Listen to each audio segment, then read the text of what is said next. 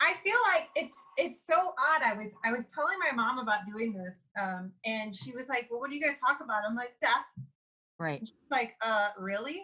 There's like a little tiny group of women that I know, and a lot of them just through the internet, who all within like a 3 to 6 month period, we all lost our dads. It's like this weird club or weird connection that we all have that it's like, all right, well, we're in the shit now. Right. Who, Exactly. who can we talk to that knows what the hell we're going through? Niki Conrad is a Webster County, Iowa supervisor.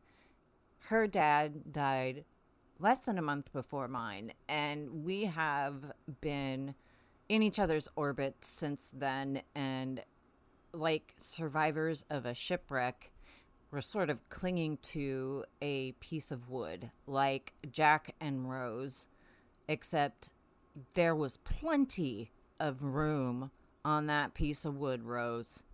The main point of this is to talk about Niki's dad, Nick Conrad, who was a veteran and a mailman and an expert macaroni and cheese maker, and about her 11-year-old sister, Noelle, or as they called her, Ellie, who died when Niki was only 14 years old.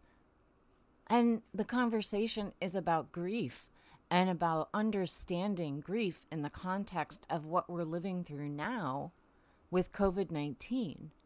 The idea of anticipatory grief and the frustration that so many of us are feeling over the lack of seriousness or the lack of concern for fellow citizens as we go through this pandemic. Today, on Dead to Me, Niki talks about living through the pandemic with her grief while trying to be a leader in her community. She tells us a bit about Nick and Ellie, and also tells me disturbingly what her favorite word is. I wasn't ready. But here she starts by telling me a bit about her dad. So, where do you even start talking about my dad?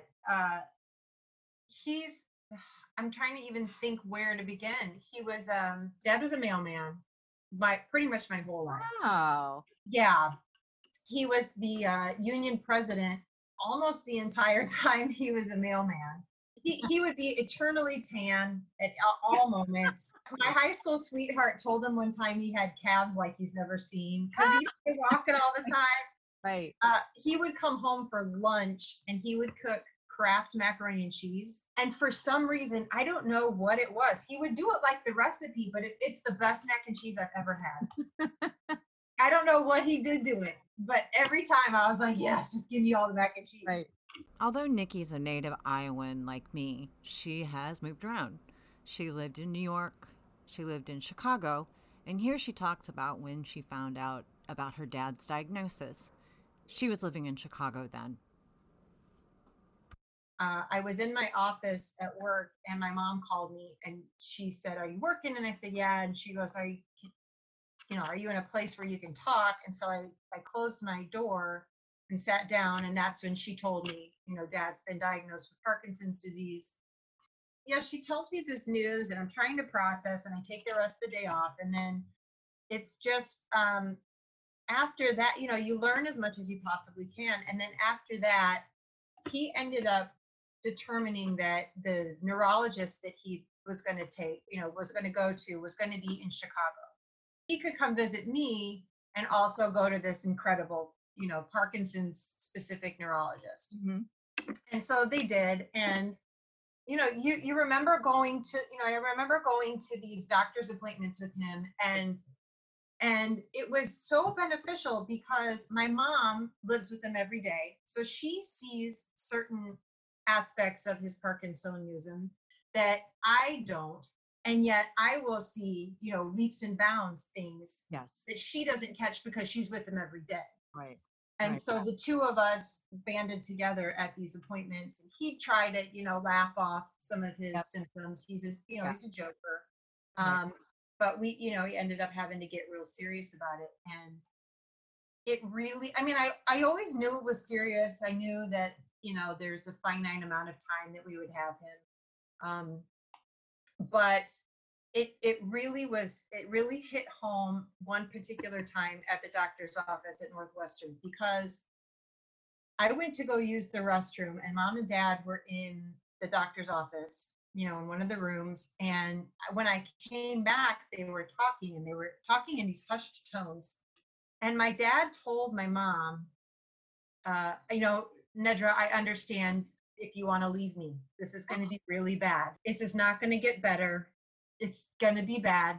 It's going to be probably one of the hardest things you've done. And I would completely understand if you decided you didn't want to do it.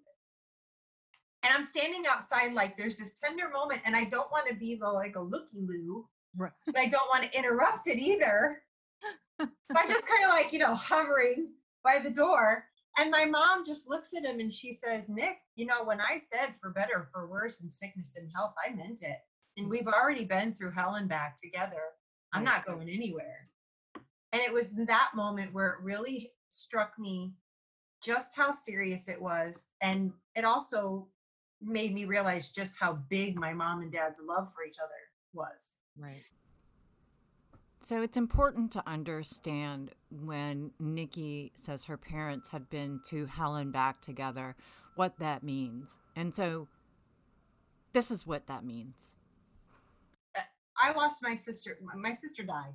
I Yep. should use the proper terms. My sister died when I was 14. It was in 1989. She was 11. She dry drowned at swimming lessons.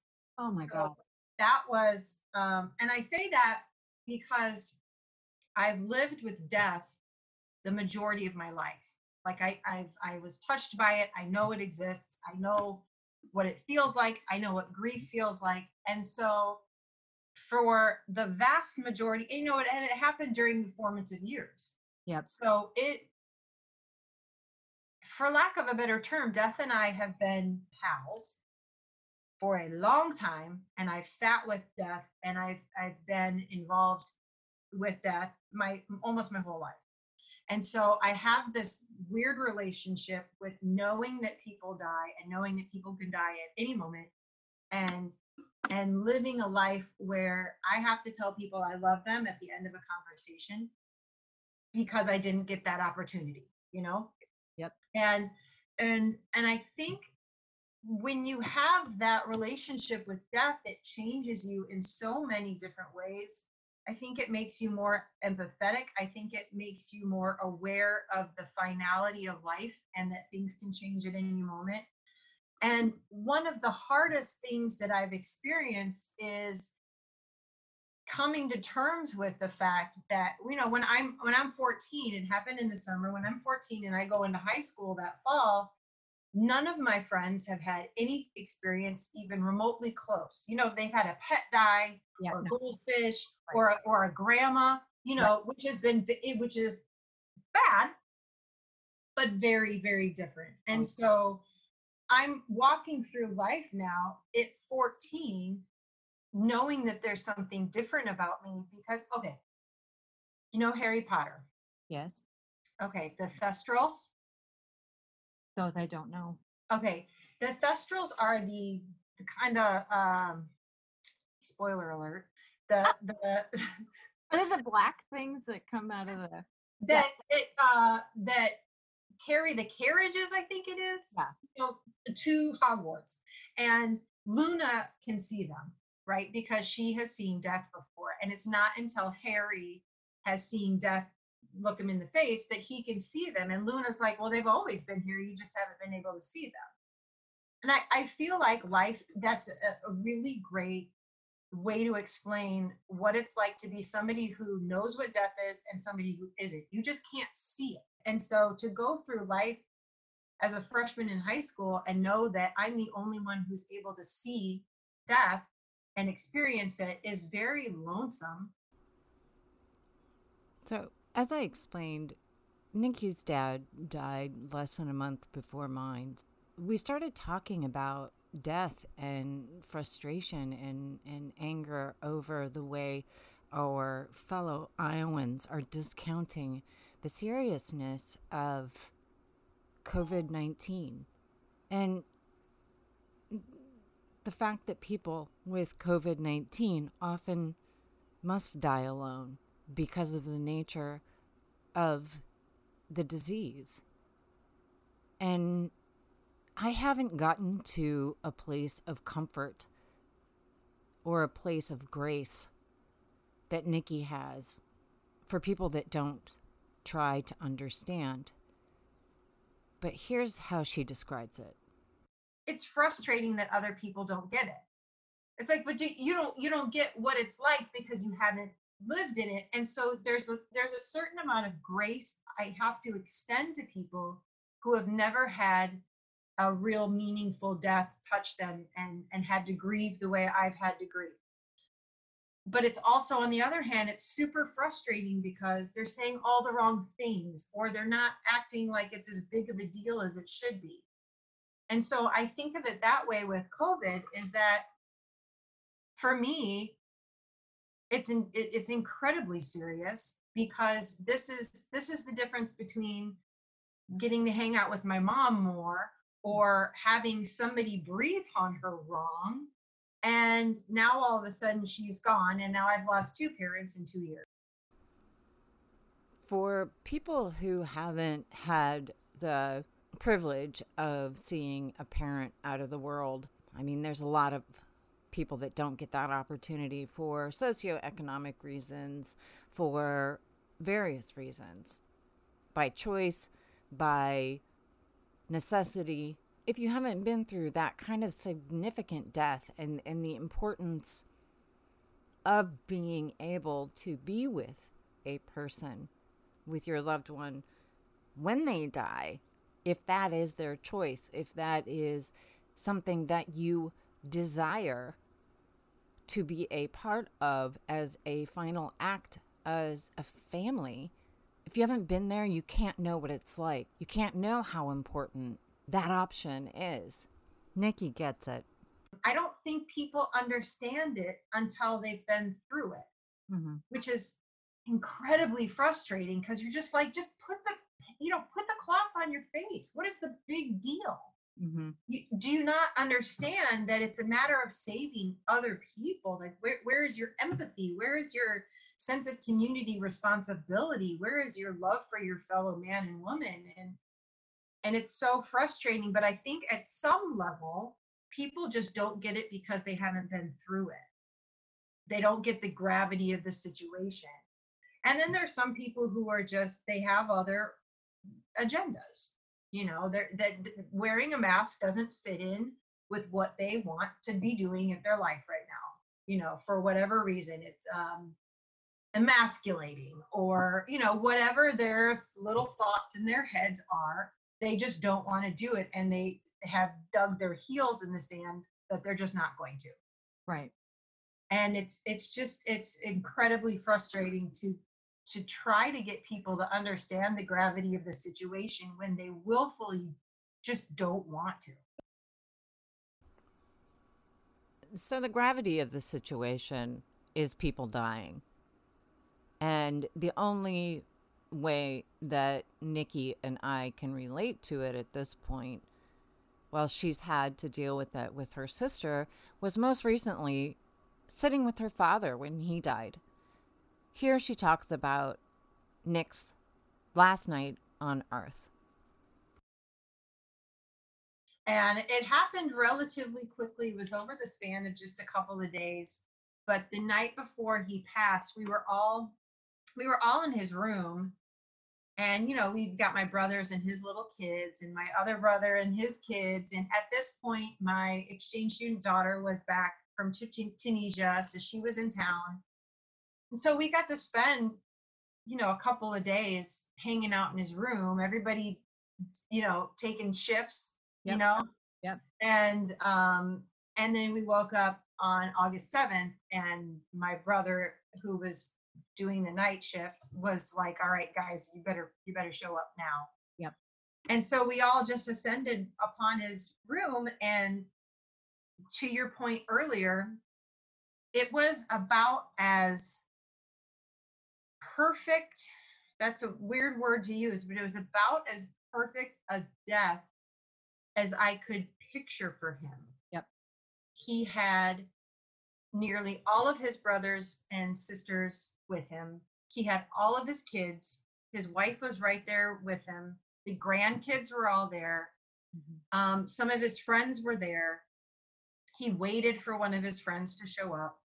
And at the time of his passing, my mom was right there, sitting, right there. And I was on the bed at the bottom of the bed, and I was holding his hand. My brothers were behind me. And then and you know how this is. They let out that last breath, and then it's just quiet. And then everybody knows. And then it was just grief slapping everybody in the face. Yep. But to your point, how lucky am I? How lucky was he to have had that moment? I got to hold his hand as he went. Yep. My mom was right there. Everybody was right there, and he was surrounded by people that loved him and the people who he loved the most in the world at that last moment. Mm-hmm. And I think about what's happening now and think, my God, to not be able to have that opportunity and to have that moment and to have that experience of death in this time breaks my heart. Yep. That people are getting robbed of having that moment with their loved ones because of what's happening with COVID-19. What she says there at the end about people being robbed of the opportunity to be with the people that they love, that fuels me and angers me and saddens me. And Niki has chosen to funnel that into something productive because she is, as I mentioned, a county supervisor who she has people depending on her, who voted for her to put her into a position to look out for them. Did they know that it was going to be a pandemic versus whether or not they got a new road? Hell no. In her role as a leader in the community, it's part of her job to make decisions on behalf of her constituents who elected her. And she has gone through the ringer trying to get people to get on board with some very, very simple options when it comes to controlling the uncontrolled COVID-19 outbreak in Iowa, because the governor and Iowa Department of Health have failed to protect the citizens. It falls to localities. There is a position of power when you're a supervisor, when you're a mayor, when you're a governor, whatever. That I mean, it's idiotic to me that we're even having the conversation about masks. Yes. Or also that it gets to a point where two people in your town have received death threats over, or similar, or in one case, a rape threat because of their outspokenness from a position of authority about the very real threat of the disease. And so personal accountability is not working. Reynolds won't mandate masks, or DeSantis or whoever won't mandate masks. When a governor fails to protect their citizens, then it falls on the local governments. But what she's done in Iowa, which I honestly think is a unique situation, I've been looking for analogs in states where this is happening, but can you just... So this is where it gets messy, right? Anyone who's been involved in state legislature or county or city government knows the term local control, right? Yeah. It's where local municipalities or counties or what have you are given the freedom to enact their own decisions about what happens in their areas, right? And we hear a lot about it during legislative sessions and whatnot. Oftentimes, local control is presented when you want to pass the buck. And so it gets messy. The current situation that we're in Iowa is that even if local municipalities or county governments or whoever wanted to enact stronger stances in regards to mask use, to keep our constituents safe during this global pandemic, we are not able to, because the governor of Iowa has made it perfectly clear that anything that we do would be null and void. That's not to say that other counties have tried enacting their own, mask mandate. Some places are, and they're being challenged. It's a lack of leadership. We have this, and I've said this from the middle of March. We have this incredible opportunity to do the right thing and do it quickly and do it now and nip this crap in the bud and be an example. And we've dropped the ball on so many levels. To your point about patriotism, and I've been mulling this about, so you're in New York right now, yeah? Yep. Okay. So I've been talking about this to some friends in New York as well. And I think you and I have talked about this, is that, why did New York take it ultra seriously? And then we're just like, whatever. Mm-hmm. I think 9/11 happened and we all are like, okay, whatever we need to do to help, and we take off our shoes when we go through security at the airport, and we, stand in the lines, and we let ourselves be patted down and whatnot. Context note. Okay, so patriotism. Niki and I were talking about how the only thing that our generation has been asked to do in the face of COVID is sit on couches or, when going outside, wear a mask. Her dad and my dad were both drafted. They are veterans. While they didn't see battle, they still showed up when their country asked them to. Here, Niki tells me a bit about her dad's service.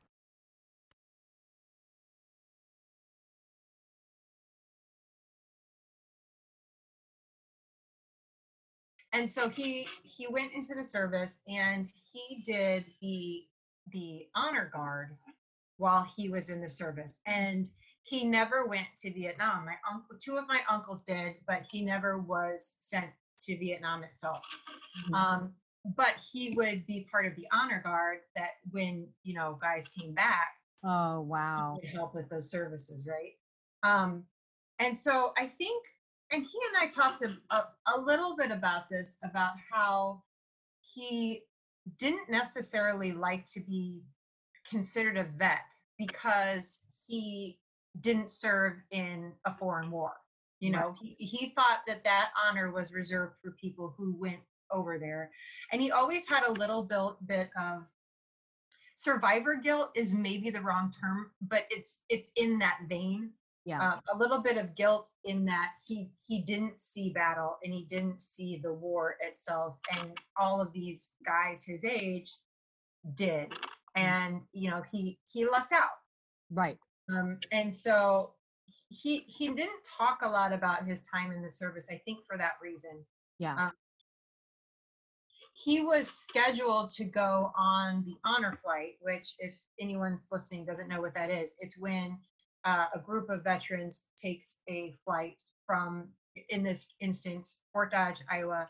They take a flight. They get together super early in the morning. They get all their credentials together. They hop on a plane, and then they fly into DC, and then they are escorted around all of these different monuments and places in DC. The Vietnam Memorial, the World War II Memorial, etc.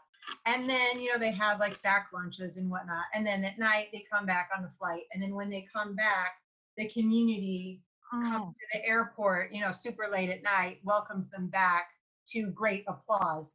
In which case, like guys who served in the Korean War or the Vietnam War, they didn't get that sort of reception during that time. So it's the guy who runs it here in town, is this wonderful gentleman named Ron, and it's his way of giving them the hero's welcome that they should have had.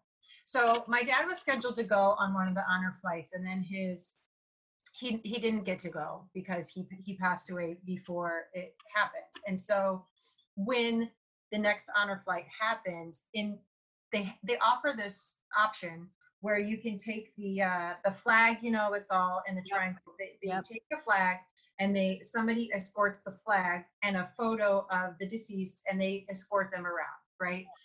So I went that morning to the honor flight, because usually I will help out and I'll work at that or whatever, but I knew this was a special one. I knew his flag was going to be on it. So I went there, and there was a guy holding onto the flag, and he said, I need to talk to you. And it's this guy I know. He's a city councilman. He's also happens to be my optometrist. This man named Dr. Terry Minky. This guy is everything you want in a public servant. He doesn't want to take credit for anything. He does everything, in the background. He never wants accolades, and yet he helps the community so much. And he's standing there with my dad's flag, and he's like, I'm going to be the one to take him around today. And I thought, man, there's no better person to do it. Yeah. So that was the honor flight. So literally, the least that we could do is wear a mask. I was campaigning, and then my dad died in the middle of the campaign, right? It's August. It's right when things start heating up, where you got to start raising a bunch of money. You got to really start knocking on doors. And he died during that time. And it was like, I got maybe a week to grieve. And then I knew that I had to jump back in, right? Because, my opponent wasn't stopping. Right. And so I was like, well, okay, this will also give me something else to focus on, right? And my dad was a huge supporter of mine. Like, he would wear his T-shirt that said, Niki Conrad for District 4, like, all the time. Like, everybody at the nursing home was like, right. Oh, he's so proud of you. And I'm like, what? You're wearing that shirt again? Like, you need to wash it. It's got like right food on it. And anyway, so he died August 7th. And it wasn't like the first day that I actually didn't have anything to do for a while was the beginning of October. And it was a Sunday. And I remember waking up and being like, I don't have anything to do until like 4:30. And it was such a luxury to not have something to do. And so I just laid in bed, and it was like not having anything to busy my time was a really great thing, but it was also this terrible thing, because for the first time since he died, I had the time to sit there in my grief and just let it wash completely over me. And I was a mess. Like, I stayed in bed the entire day, and I was doing that sobbing that only you do when you're grieving, where it's full body, and you can't breathe, and it's your nose is running, your eyes, everything, yes, mucus coming out of like every orifice. It's like when I would have my head down crying. It's just like, Tim's like, it's just all. It's like everything. It's like snot, and it's like the more, and I was just like, more. It's okay, more. Yes. And you're like, aren't they going to dry up at some point?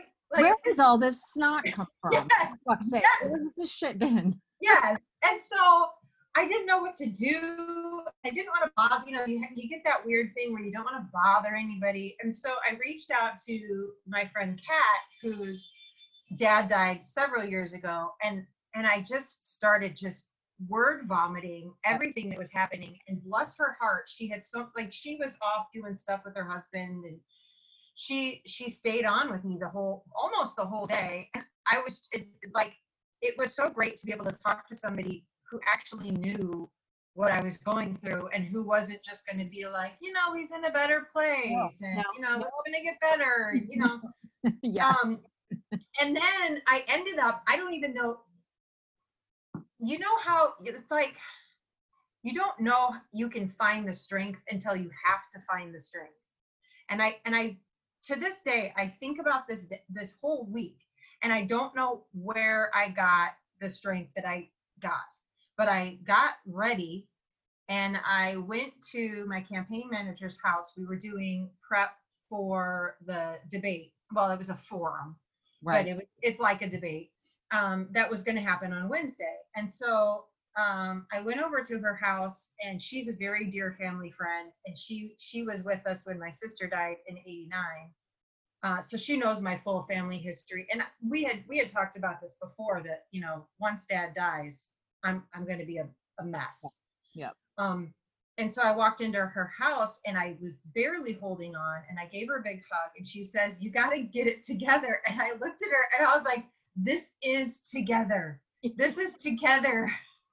I am like a string holding it together, and bless her heart. And, and then I walk in and there's all these people who are going to help me with this debate crap. And then on Wednesday night, I had to go in front of a crowd and be like, yeah, I'm competent and I'm charismatic and I'm great. It's fine. It's wonderful. And I'm holding on by, for dear life. It's a whole conversation of, do I bow out of it? Oh, God.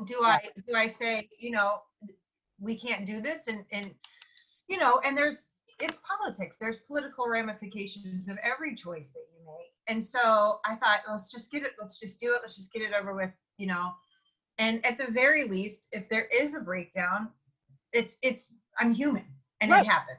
Right. But I had my aunt, I had people in the crowd strategically placed, right? Mm-hmm. So I had my mom in one area, my aunt was in another area, my campaign manager was another area.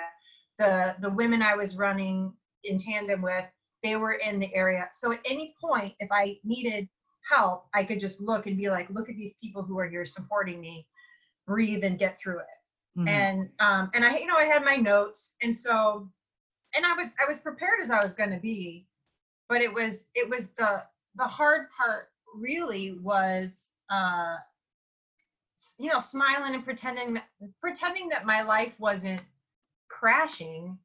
Mm-hmm.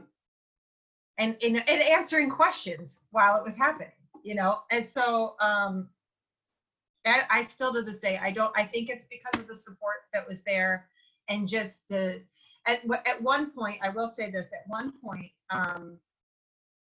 there's at various points in my life, I've had great struggle, and the one thing that I've done that seems to be successful in each of the instances is you get to a point where you're just like, enough is enough. I'm sick of crying. I'm sick of being angry or whatever. And I go in the bathroom and I look, and it's like every bad chick flick movie where, they go in the bathroom and they look in the mirror and you're like, you can do this, Right. And it's, but I look in the mirror and I'm like, you're Niki effing Conrad. Get through it. You can do this. You have been through the ringer several times. You can do this. You're a survivor. And when I did it this time, I looked in the mirror and I said, you're the daughter of Nick Conrad. Get through it. Right. And then I thought, you're the daughter of Nedra Conrad, who has been through everything you've been through in different ways. And she is still standing, and you can get through this. And so it's just those little things to give you that little boost of strength, and then at the end of the day, you come home and you hug your dog. Or you come home and you try to hug your cat, cry in your pillow, but your cat scratches you. Because unlike dogs, cats, lightening things up to take it out, I asked Niki a few ridiculous questions. What's Iowa's state bird? Oh, it's the eastern goldfinch. Okay, good. What's your favorite planet? Earth. What's your favorite cheese? And all cheeses is not acceptable. I would have to say, okay, favorite cheese. I'm gonna go with just your general goat cheese. Paper or plastic? Oh, I gotta choose. I want to say paper, but I gotta choose plastic because I use the plastic to pick up dog poop in the backyard. What's your favorite word? Cream. Ooh, strange, you freak. It just kind of goes off. Cream. I don't know. There's something to it. It starts off with a little kick and then it's like,